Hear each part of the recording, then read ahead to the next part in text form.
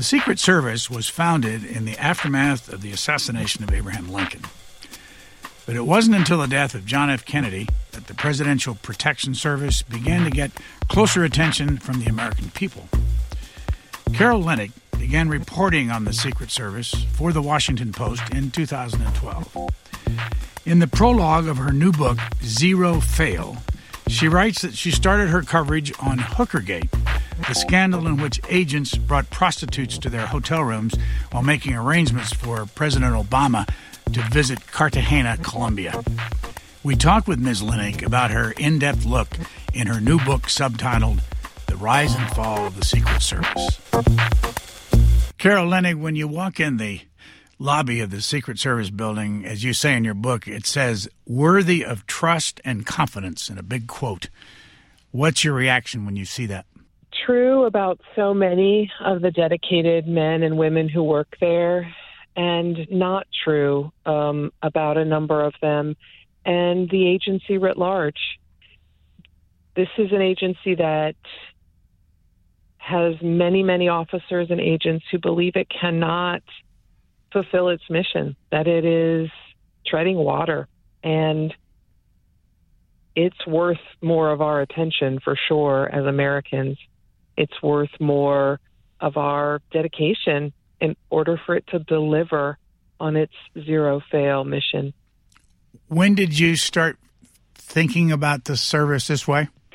You know, I fell into this beat, Brian, by accident. I was just a reporter who had a reputation for being able to get people who were difficult to talk to me. And I was assigned to figure out what in the world had happened in Cartagena when a group of agents were shipped back from a presidential trip there in Colombia because they had turned that trip into kind of a Vegas weekend of debauchery, prostitutes, heavy drinking, and they've been caught.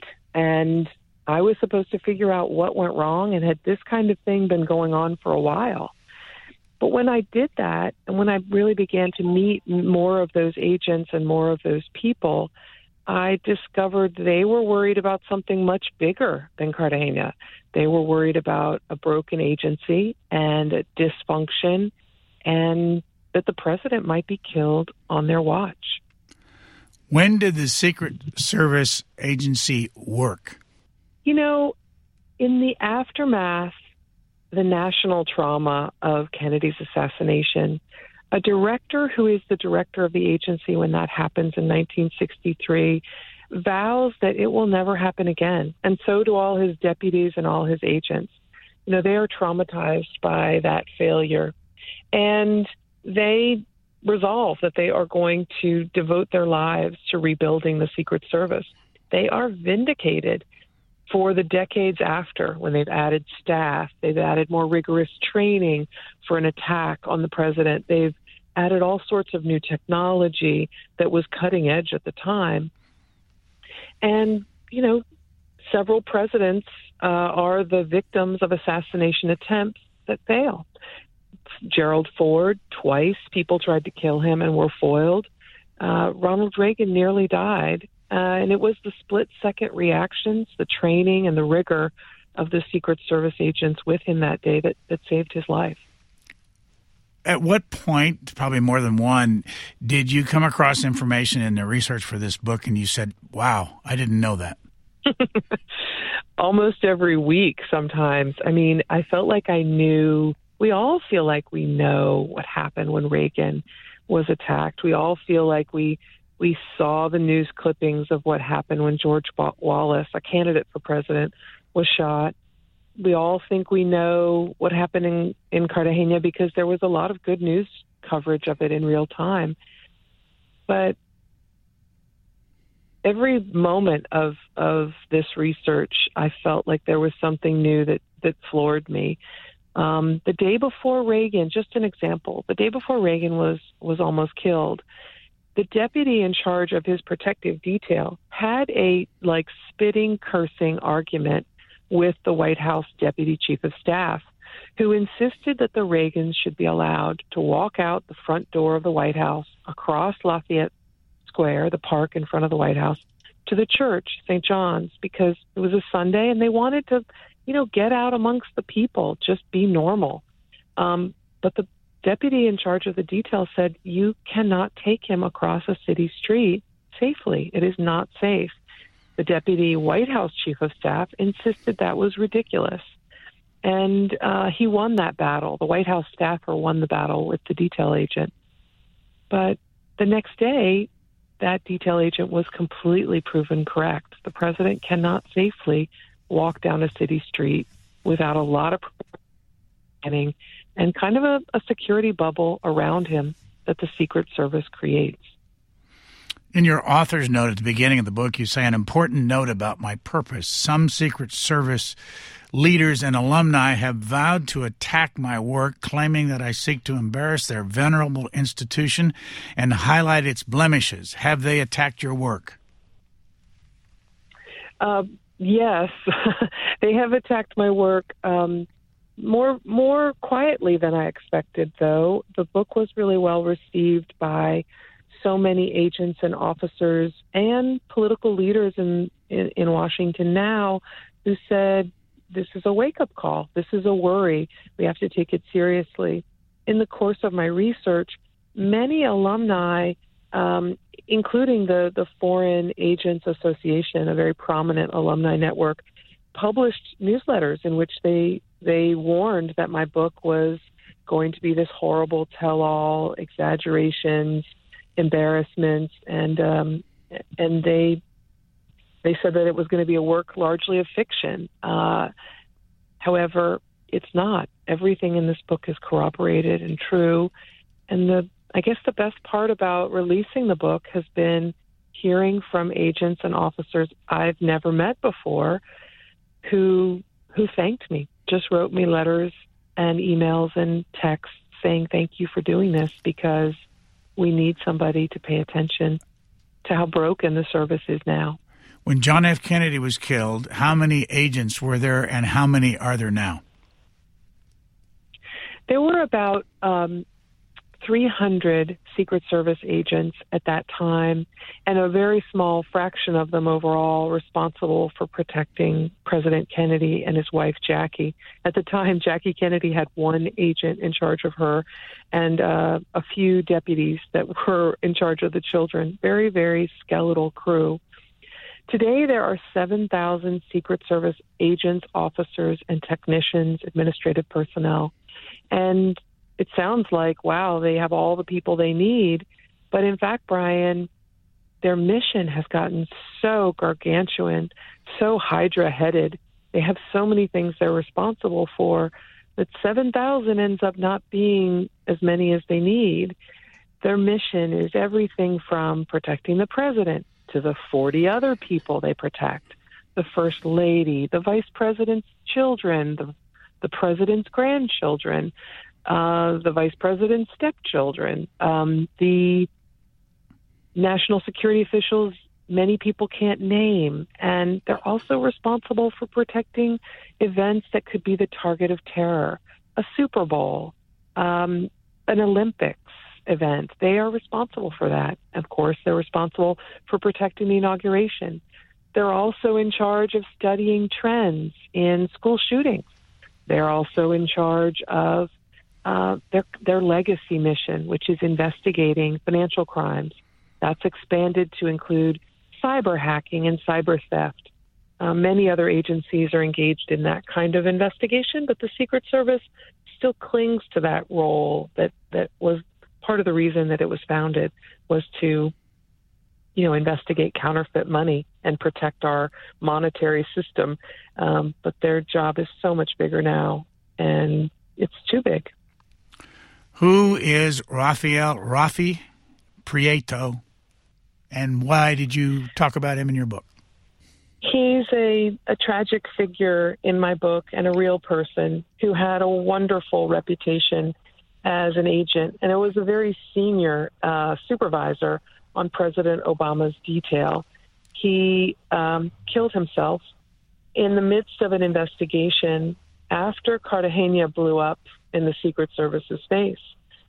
In that investigation that kind of went to ground on all of the behavior of agents over many decades, it was discovered that Rafi Prieto had been leading a double life and concealing for years relationships that he had with women who were foreign nationals.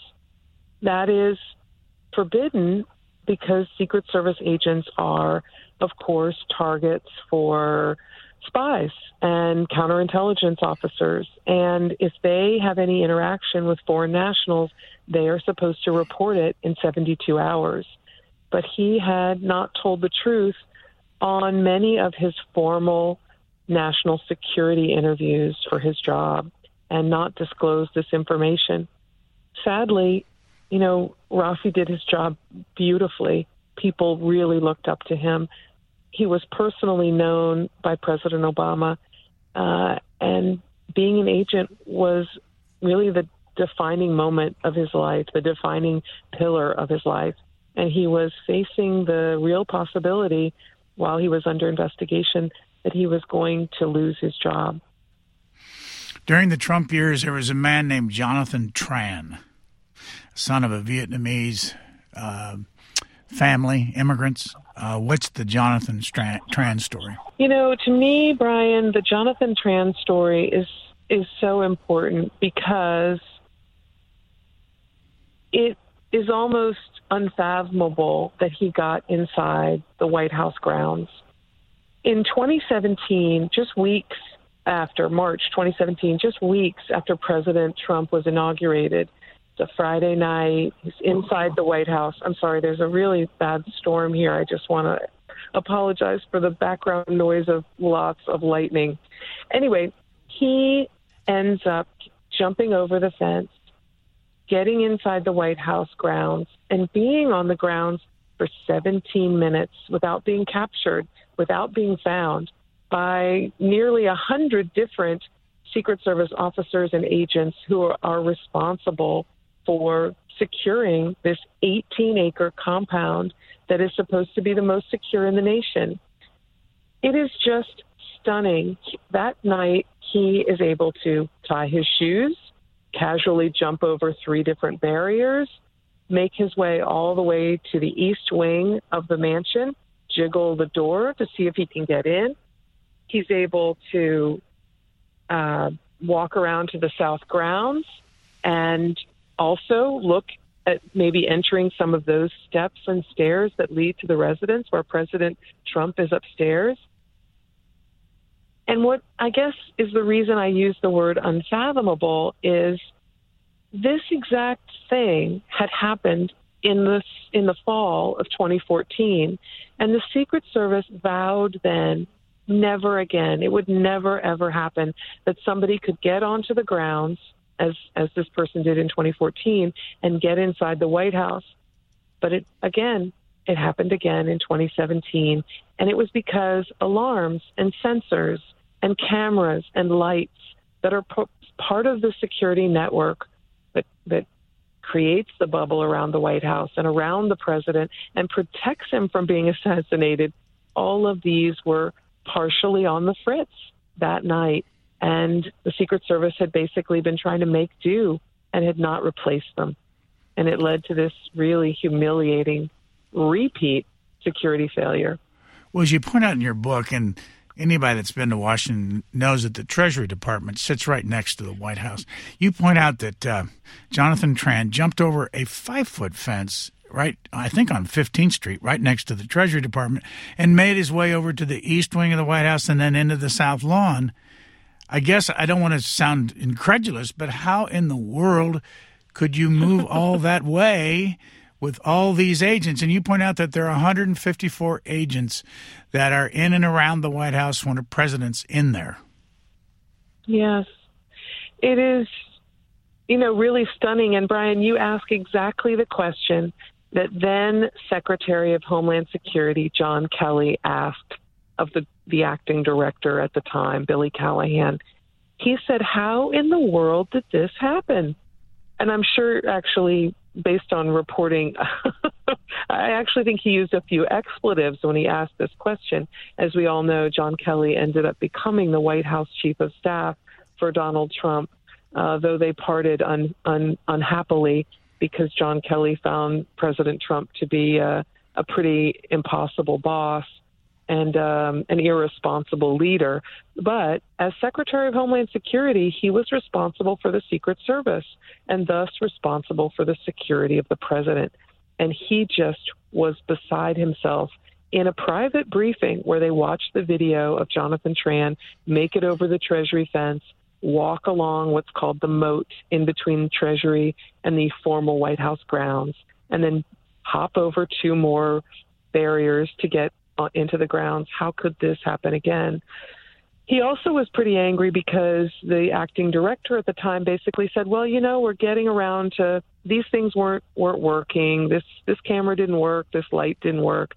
This sensor that tells us where so-and-so is when they cross a fence line, that one wasn't working so well. And we're going to get those replaced, but we just haven't had the money.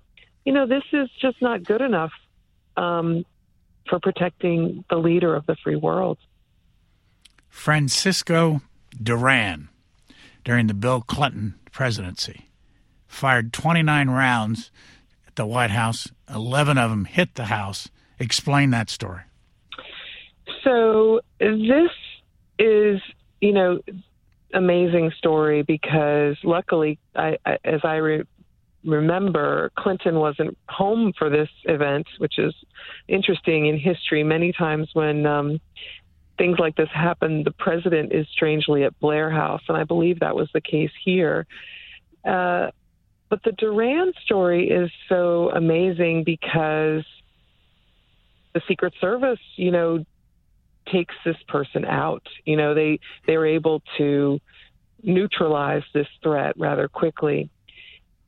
If I can speed forward a moment and take you to another event, which is when an individual in the Obama presidency drives up on Constitution Avenue, pulls out an assault rifle, shoots at the White House, hits it 7 times. That person gets away and evades the Secret Service, and the Secret Service, again, in 2011, I believe is when this happens, November, he gets away, and the Secret Service concludes that nobody was trying to shoot at the White House, that this was just some gangsters shooting, and that the agents and officers who believed they heard shots fired at the White House, an officer who felt sandstone dropping down around her as she tried to guard the outside of the South grounds, that Secret Service leadership told all their officers and agents they were mistaken. And they handed off this investigation to the Park Police and basically said, some gangsters were just shooting, and randomly that sound was heard by our agents. It's just a coincidence that it was at the White House. Well, 4 days later, a White House usher learns from a cleaning person that they found broken glass and cracks in the window at the Truman balcony, which happens to be right outside the Yellow Room where Michelle Obama often preferred to read and relax with her children. And that's how the Secret Service discovers, miraculously, that someone shooting actually hit the White House 7 times with bullets. Again, luckily, the president wasn't home that night, but his 2 daughters were, and so was his mother-in-law, Michelle Obama's mother. Wyndham Hotels and Resorts makes travel possible for all. Whether it's the long haulers looking for a great cup of coffee, a roomier rest for the on-a-whim road trippers, or a place to make summer memories with the whole family. No matter who you are, where you're going, or why, with 24 trusted brands to choose from like La Quinta, Days Inn, and Super 8, your Wyndham is waiting. Get the lowest price at WyndhamHotels.com. Restrictions apply. Visit website for more details. Well, you tell in the book that Malia, the daughter of President Obama, wasn't there at the time but was about to come home, which would have meant she could have been in the line of fire. Absolutely correct. And that was the scary thing. And it turned out to be quite a painful episode, though largely private until agents told me about it. It was very painful for the Secret Service because Michelle Obama was not having any of this. When she discovered that 4 days later, she was told by the White House usher, who assumed that the Secret Service detail had already told her about this shooting. He assumed they would be the experts, the security team responsible for the White House's, again, impenetrable fortress, the impenetrable bubble around it. But no, they had no idea, and she was learning from an usher, a White House staffer. So she insisted that as soon as her husband got back from a trip to Australia, I believe, that they were going to have a meeting with the Secret Service director and all of the agents who were senior deputies in charge of White House security. And in that meeting, I'm told, her voice got pretty pitched, could be heard through the doors by agents who were guarding the area. And she basically said to the director, maybe my husband wasn't home, maybe I wasn't home, but my children are important. I'm speaking to you not as the First Lady, but as a mother, and I would expect you to take some serious precautions to protect my children when we're not here. And I would expect that you're going to figure out if a shooting on the South grounds has some connection to the White House and to my husband. The story during the Donald Trump White House about the grandson in the Secret Service car. Yes, this is a little bit of an embarrassment for the Secret Service because it just raises this question of, are agents professionals or are they just goofing off and bored?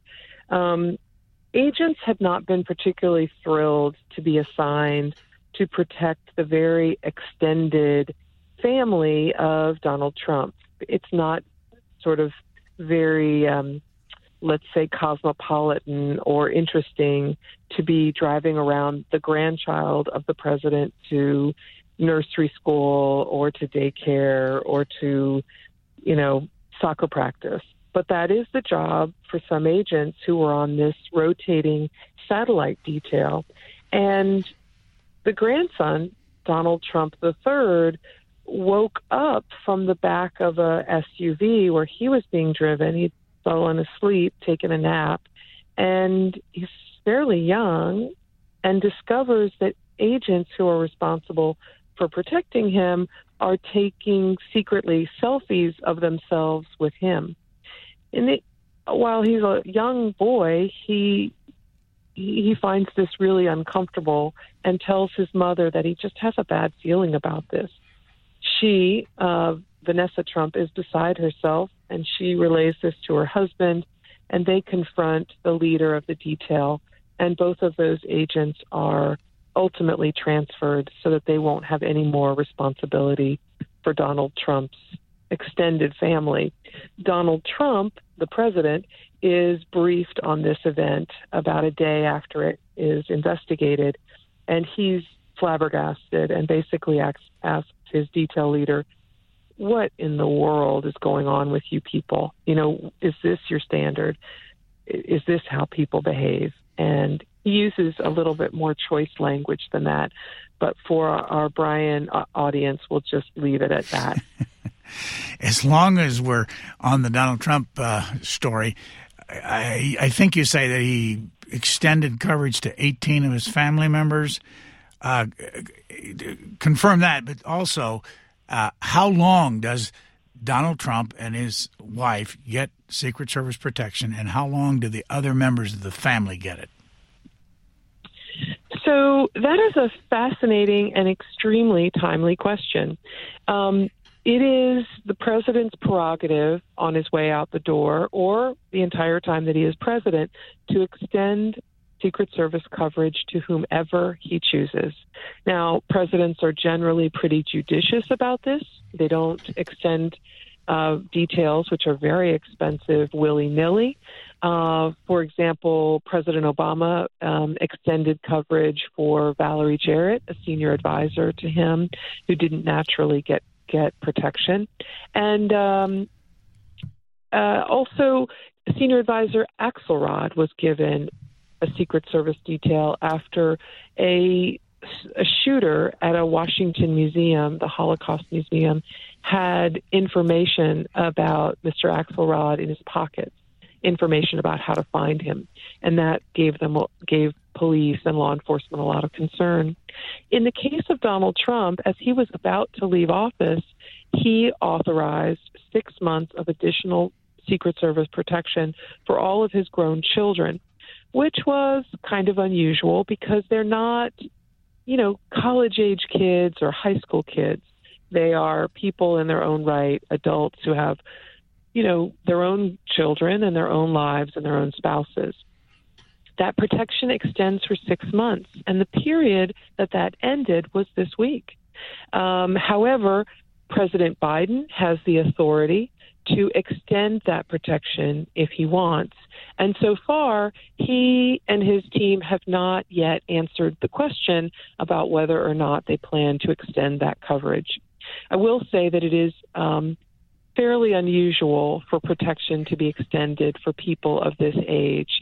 And Donald Trump also extended coverage for 3 of his closest advisors for 6 months: Chief of Staff, his then National Security Advisor, and his Treasury Secretary, Steve Mnuchin.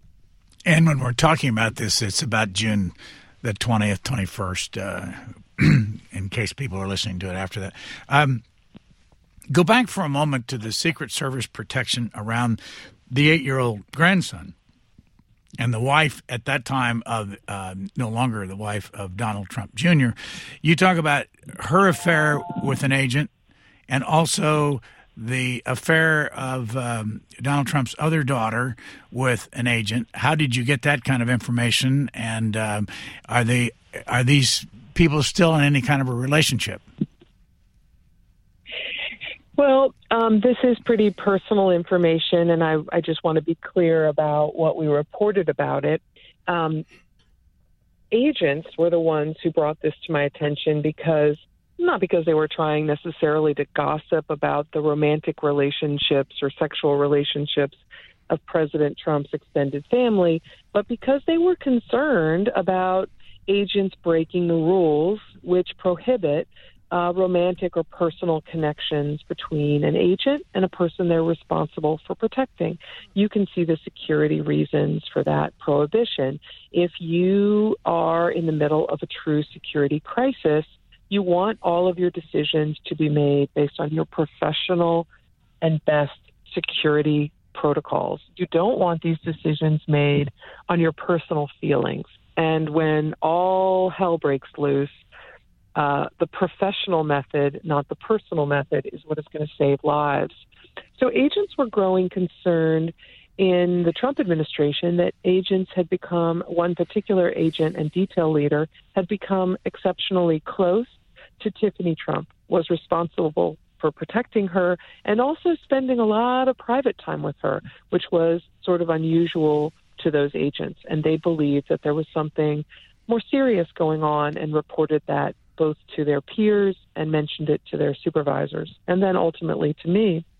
I should say that Tiffany Trump has denied that there was anything untoward or anything romantic going on between her and her detail leader. In the case of Vanessa Trump, the same complaints were made. She was viewed by many agents as conducting a romantic dating relationship with an agent on the extended family Trump detail. And the agent's supervisors looked into this matter because it was pretty obvious that she was dating this individual. And the Secret Service leadership concluded, I'm told, that the relationship was okay because Vanessa Trump was then estranged from her husband, Donald Trump Jr., and had waived security protection. So if she was no longer being protected, then it didn't matter what kind of relationships she was having with any of the agents who were assigned to her children or to her estranged husband. I want to go way back to the beginning of your book. John F. Kennedy. I learned it for the first time, and I know there's so much out there, but explain the agent that we probably know the most in this country is a man named Clint Hill. And when I read your book, it was the first time I knew that the night before John Kennedy was shot, that Clint Hill, who was the fellow that jumped on the back of the limousine to protect Mrs. Kennedy, had been out until at least 2 o'clock in the morning drinking? Yes, as had many other agents who were responsible for the president that night. Keep in mind, Clint Hill was Jackie Kennedy's detail leader. And as he explained to me, and I owe him a debt of gratitude, I want to emphasize that, the whole country does. Clint Hill was the one person that day who responded in a split second to the shooting that was happening from behind him. Lee Harvey Oswald opened fire from a top building in Dealey Plaza in Dallas as the president and his motorcade passed through, and we all know the fatal result. But Clint Hill was the agent, though he did not have responsibility for President Kennedy, was the agent who was the most worried about how they were being held back away from the president's car, and he was the person who instantly clambered onto the back of the limousine at the sound of shots, which he recognized as gunfire. Other agents were a little slower off the jump to recognize what it was. They looked around first before responding to the president's side. But the night before is also a humiliating and painful memory for so many agents, because agents who are assigned to the president, along with Clint Hill, went to kind of a bohemian bar that night before in Fort Worth. And remember, they spent the night in Fort Worth and had the quick flight to Dallas the next day. But in Fort Worth, they had a long day to unwind. They went to a press club to get drinks and sandwiches, but the sandwiches were gone when they arrived, and the press club said, well, we can give you some drinks, but then we've got to shut down. We've got laws here about serving alcohol after a certain hour. So they ended up at this, again, bohemian kind of bar called The Cellar, and it was a little bit of a salacious place. Women who didn't wear very many clothes were the waitresses, something that looked a lot like lingerie. And they served fruit juice drinks spiked with grain alcohol. And some agents stayed until 2, as Clint Hill did. Some stayed until 5. It became a sore point in the Warren Commission that investigated Kennedy's assassination, with Earl Warren, the Chief Justice and the head of the Warren Commission, repeatedly asking the director of the Secret Service, do you really think that a man who's been out late into the night, 1 drink, 2 drinks, 5 drinks, do you really think that person has the reflexes to protect a president under fire? The answer is probably not. Director Rowley, then the Secret Service director, tried to protect his agents basically by saying he did not think it made the difference between Kennedy's life and his death, that the agents could probably not have saved him from the shooting that was happening so quickly behind their shoulders. John Hinckley, who shot Ronald Reagan, is 66 years old and not in St. Elizabeth Hospital any longer. Sarah Jane Moore is 91, who tried to shoot Gerald Ford, and she's out of prison. Squeaky Fromm is 72, same thing, tried to shoot Gerald Ford, as you point out, and she's out of prison. Sirhan Sirhan is still in prison. He's tried for parole 15 times. He's 77. He's never gotten out. Arthur Bremer, who shot George Wallace, is 70 and no longer in prison. What's your reaction to the fact that all these people eventually get out, except for Sirhan Sirhan? I mean, a lot of people feel very strongly that anyone who tries to kill a president should stay behind bars forever. And they've come, in the case of John Hinckley, I was in federal court over and over and over again when families of victims, came forward to say they did not want to see Hinckley released. and testified about the damage that they felt that it would do, the risk that they felt it would create. But in America, people who have a mental health episode, a mental health crisis, a mental health issue that leads them to believe voices in their head that they need to kill the president, they need treatment. And we have a system for assessing fairly thoroughly whether or not they are going to continue to be a risk. I don't know how many decades Hinckley was in a mental health facility, but I'm going to guess it was more than 3, possibly more than 4. And he was assessed to no longer be a risk after extensive treatment. Frank Corder, you write about, flew a Cessna aircraft at 1:45 a.m. in the morning into the Clinton White House. What's the story behind that? And I think don't we think there are missiles on the roof of the White House and that there's all kinds of protection?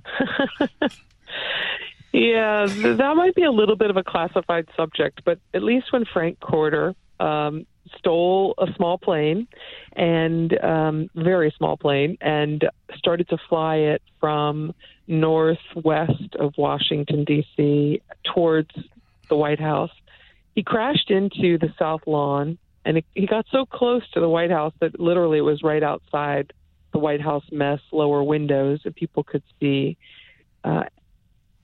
It's kind of amazing in a way that he didn't do any serious damage. But he was judged also to be a person struggling with a mental health episode and crisis and in need of treatment. Many people who attack presidents have something in common with the people who shoot up schools, who are engaged in mass shootings. They are troubled and angry, and they are suffering from delusions, often paranoid schizophrenic delusions. They believe that they are put on the earth to solve a problem, and the problem is to shoot a president, or they believe that they will gain important fame by whatever their shooting is.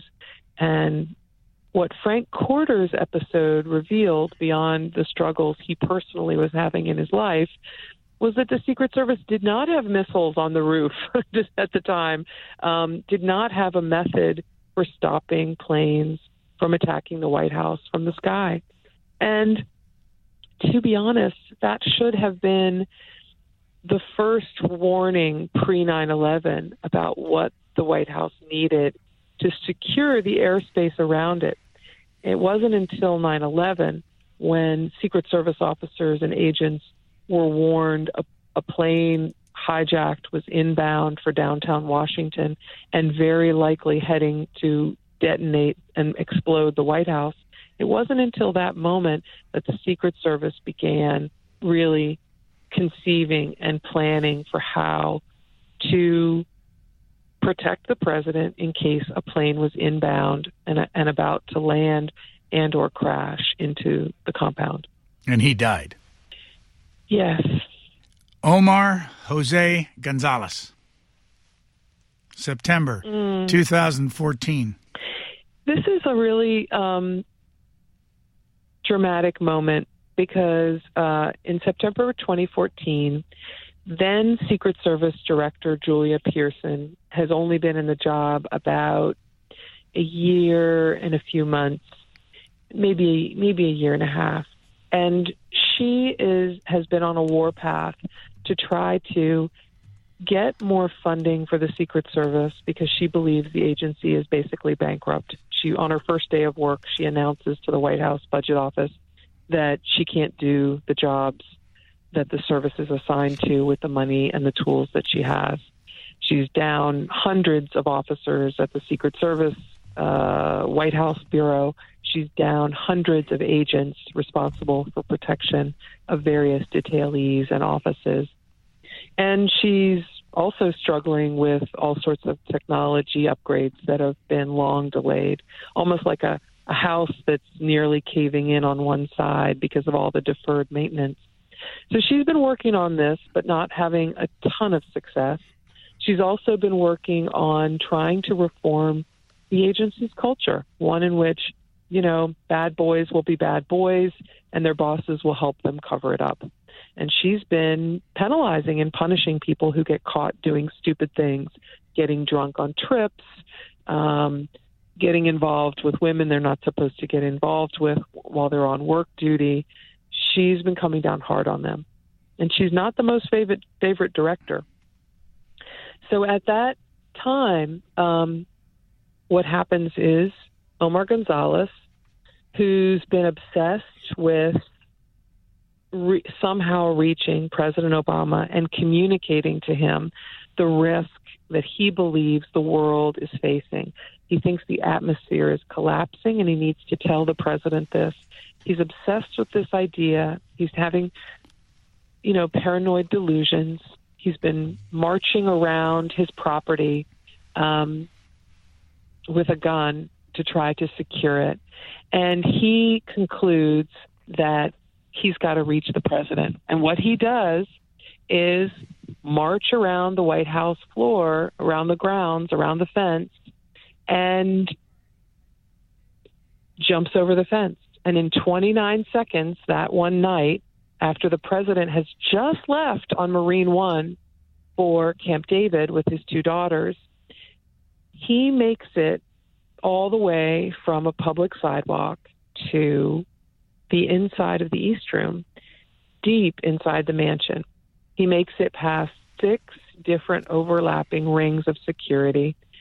He's never caught by the canine that's usually on the grounds to try to bring down fence jumpers.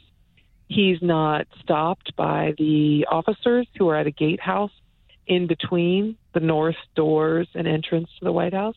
He's not blocked by the emergency response team in tactical gear who are outside and seemingly confused about what their role is once someone has run inside the White House.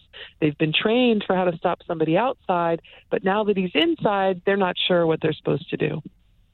And they stay outside. And a brand new Secret Service officer who's only been on the job for a few months hasn't had time to get the training for what you do with an intruder at the White House.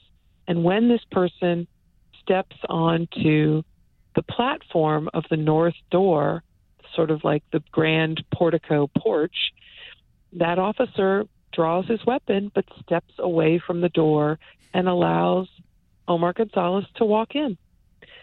Because alarms have been turned off inside the White House, they had been these alarms had been very annoying to White House staff who asked for the Secret Service to turn them down. The alarm boxes have been turned off inside, so the officer who's guarding the inside of the door isn't alerted to the fact that there has been a security breach and that a jumper is on the grounds. She goes to close the door, but unfortunately she's too late, and Gonzalez plunges through and knocks her over. Every way this could go wrong, it went wrong. And the result was, no one died, but it was catastrophic because never before had anyone made it inside the mansion. It raised all sorts of questions about, is this the Secret Service, the elite of the elite, or is this the Keystone Cops? What do you think?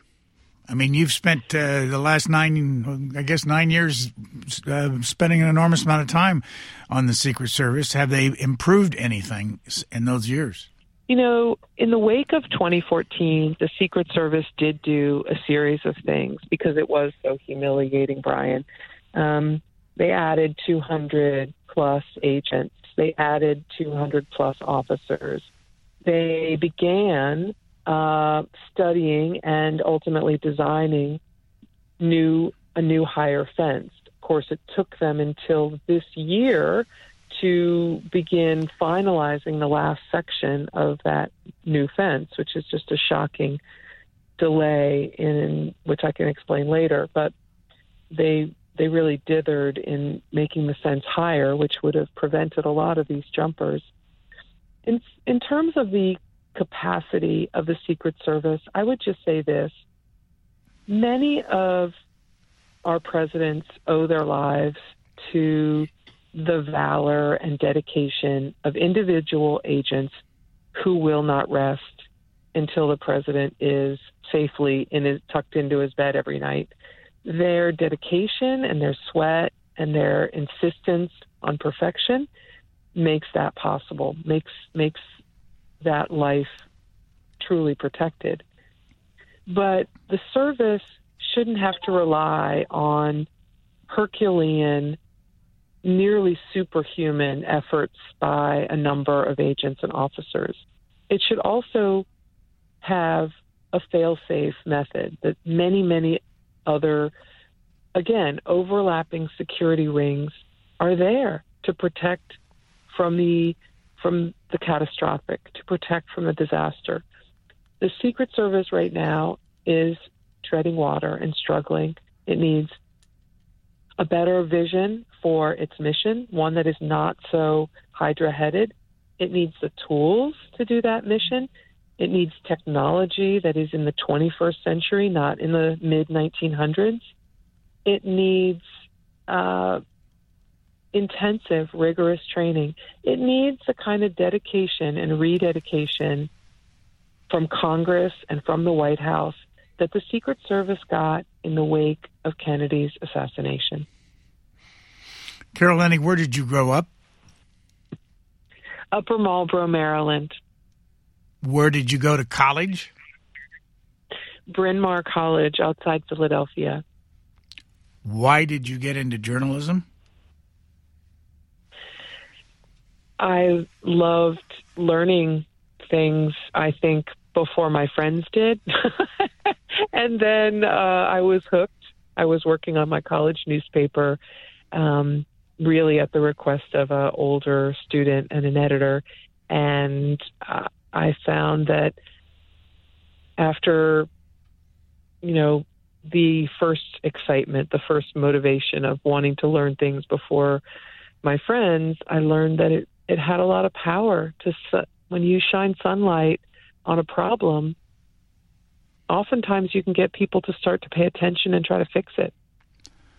Why did you say in your book, I am an objective journalist dedicated to sharing the truth with the public, and here I have aimed to provide an account that is as close to the full truth as I could determine based on rigorous reporting? A couple reasons for all of that sentence and for subclauses of that sentence. Right now, journalism, as you know, Brian, is under attack. A lot of people have been led to believe that journalists are partisan or journalists are invested in one side or another. I'm not invested in any side. I'm invested in truth. And I want people to understand that wherever the cards fall, that's where they fall. I find out the facts and I report them, as do all my wonderful colleagues at the Washington Post and many of my competitors who, inspire me and of course, bedevil me when they beat me, but are people I look up to and admire. And I need people to understand that that's how journalism works. As for the truth as nearest as I could find it, there are a lot of scenes in this book where people who were involved refused to speak to me. And I want the public to understand that there could be other dialogue in a scene or another fact that I didn't learn because I wasn't able to get cooperation from every single person in every single scene. I want to disclose that it's as close as I can get, corroborating everything I report, but acknowledging that there are some things I may not have learned, and I wish I could, maybe in the next book. You say in the book that agents would actually call you, and you also refer to a lot of studies that have been done. And I'm leading up to a question of what would be, in your opinion, the number one source of information for this book? I don't mean by name. I don't mean Joe Smith. I mean, what category, studies, personal, that kind of thing, hearings on the Hill? I feel like that's a hard one to answer because there are multiple sources and there's a lot of information that came from all the categories you just mentioned. My first inclination is to say that the bulk of the information came from individual agents and officers with firsthand knowledge or with knowledge of themselves from firsthand sources. And then after that, it was corroborated by their own emails, their reports that they pointed me to, documents and testimony that partly told the same stories or, again, helped give validity to what they claimed. I also fact-checked all of this information from individual human sources with the people they were describing. So, for example, when I tell the story of Cartagena, it started with individual agents telling me what happened when they were down there, telling me what their friends did, telling me what they saw. But eventually, months and sometimes years later, I was able to obtain all of the internal investigation documents that corroborated and clarified their individual stories. The name of the book is Zero Fail, subtitled The Rise and Fall of the Secret Service. And our guest has been Carol Linick of the Washington Post. Thank you very much. Brian, thank you. It's been a real pleasure. Thanks for listening. Please rate, review, and subscribe to this podcast wherever you get your podcasts. We would love to hear from you.